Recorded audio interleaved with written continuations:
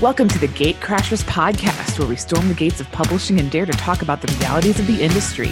I'm your ivory tower representative, Amanda Luedeke, literary agent and vice president at MacGregor Luedeke. And I'm your self-publishing insider, Charis Crowe, novelist and speaker. So I know we've talked in the past a little bit about translating your books into other languages and how that's done and why it's done.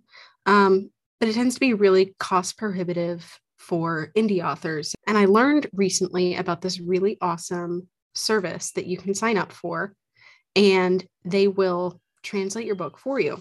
So it is called DeepL, DEEPL. You can find it at deepl.com. Deeple.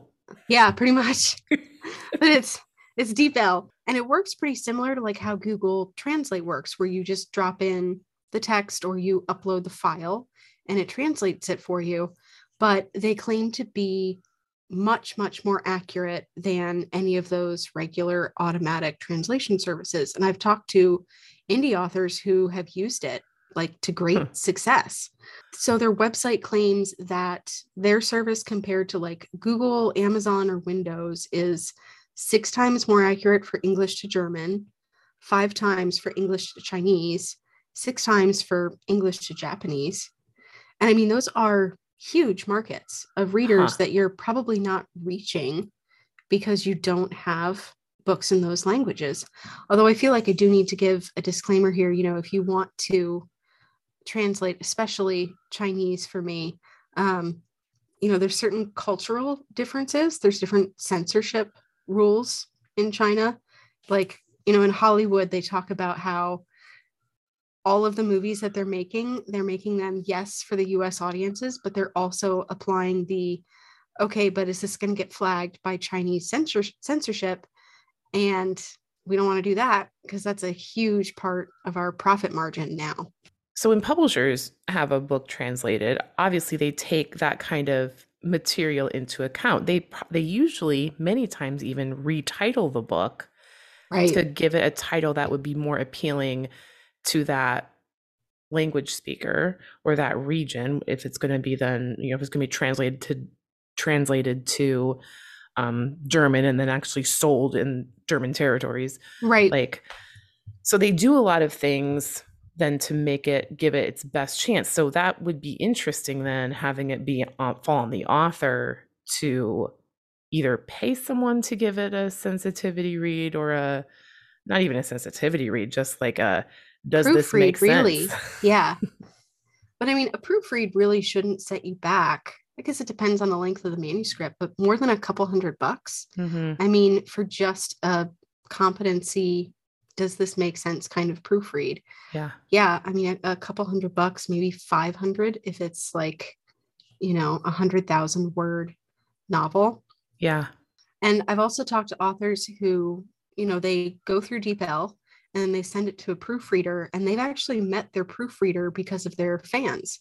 Like when they've been considering, hey, I want to expand my books into Germany or Spain or France, because of these online reader groups that you can find on like Facebook and TikTok and all those places. A lot of times people end up knowing somebody who speaks both English and whatever language it is that you're wanting to translate into.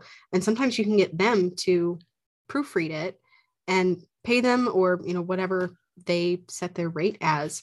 But then that way you're also getting somebody who already reads in your genre and probably reads in their native language. Because if they speak both English and, let's say, German, but they're in a predominantly English speaking reader group, they might be there for, okay, well, I'm looking for book recommendations because there's not enough of these titles in my native language or in, and for what you get, like this service is really, really affordable.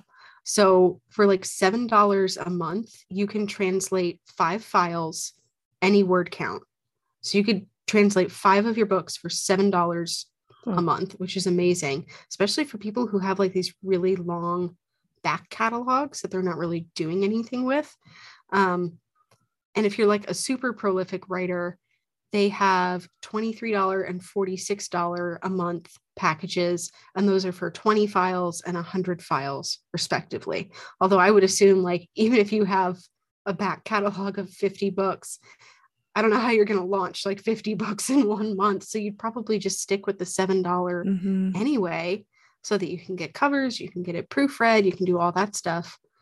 But I've talked to people who've said that their profits rose 25 or even 35% overall once they got translations done.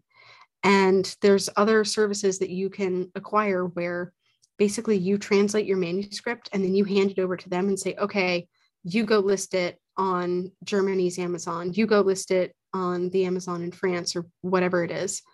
And those are relatively affordable as well. This has me thinking too, for the traditional side, I could see an author. So I work with an author who, she's a native Spanish speaker, but she also speaks English, and so she writes in English because she lives in the USA and her book deals are with American publishers. Right. But we've always been like, oh, like it would be amazing to get stuff translated because she's from Puerto Rico and like there's just like a natural fit there for her. But the books haven't been translated. And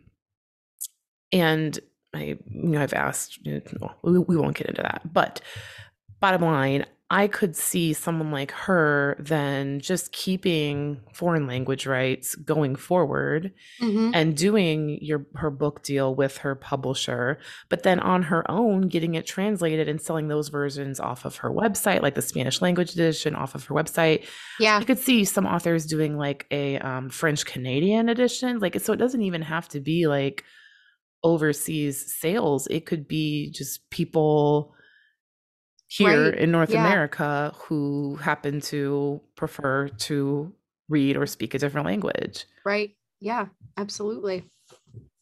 And especially in her case, because she's bilingual, I mean, you could use DeepL to do the predominant amount of the translating, and then she could just proofread it herself because she would know the intention, but it would save her so much work. Having to go through and translate an entire book. Like, we all love our books, but there comes a moment where you're like, I'm done with you. I'm done speaking to you. You need to be finished. Yeah. And I don't want to look at you anymore. And for proofreaders, I mean, if you don't want to go to a reader group or rely on fans, or maybe you haven't launched yet, you can definitely find people online who offer specifically proofreading services, but this would save you so much money. I mean, usually getting a translator is going to be thousands of dollars, like this would be such a better option and a great way to just try it out. Even if it was just book one in your series, you wouldn't have to do everything all at once or overcommit yourself to, I'm going to get all 10 of these books immediately translated and sink time and money into the application and the proofreader. Just do book one, see how book one does. Is it received well? Are there problematic issues? Do you need to adjust the story and re-release it so that it fits better to that audience? Interesting. I think most fiction most fiction translates pretty well to different languages, depending on the region, obviously, and the cultural whatever expectations of the regions.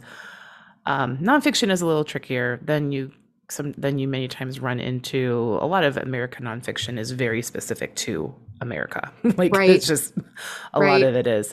But there's some that isn't. There's some that does have like a wider range. And so I think this is something that could be useful for obviously self-published authors who want to expand their list of offerings, but then also traditional authors who are holding on to those foreign language rights and they don't plan on shopping them around because it's a lot of work for usually not a lot of money.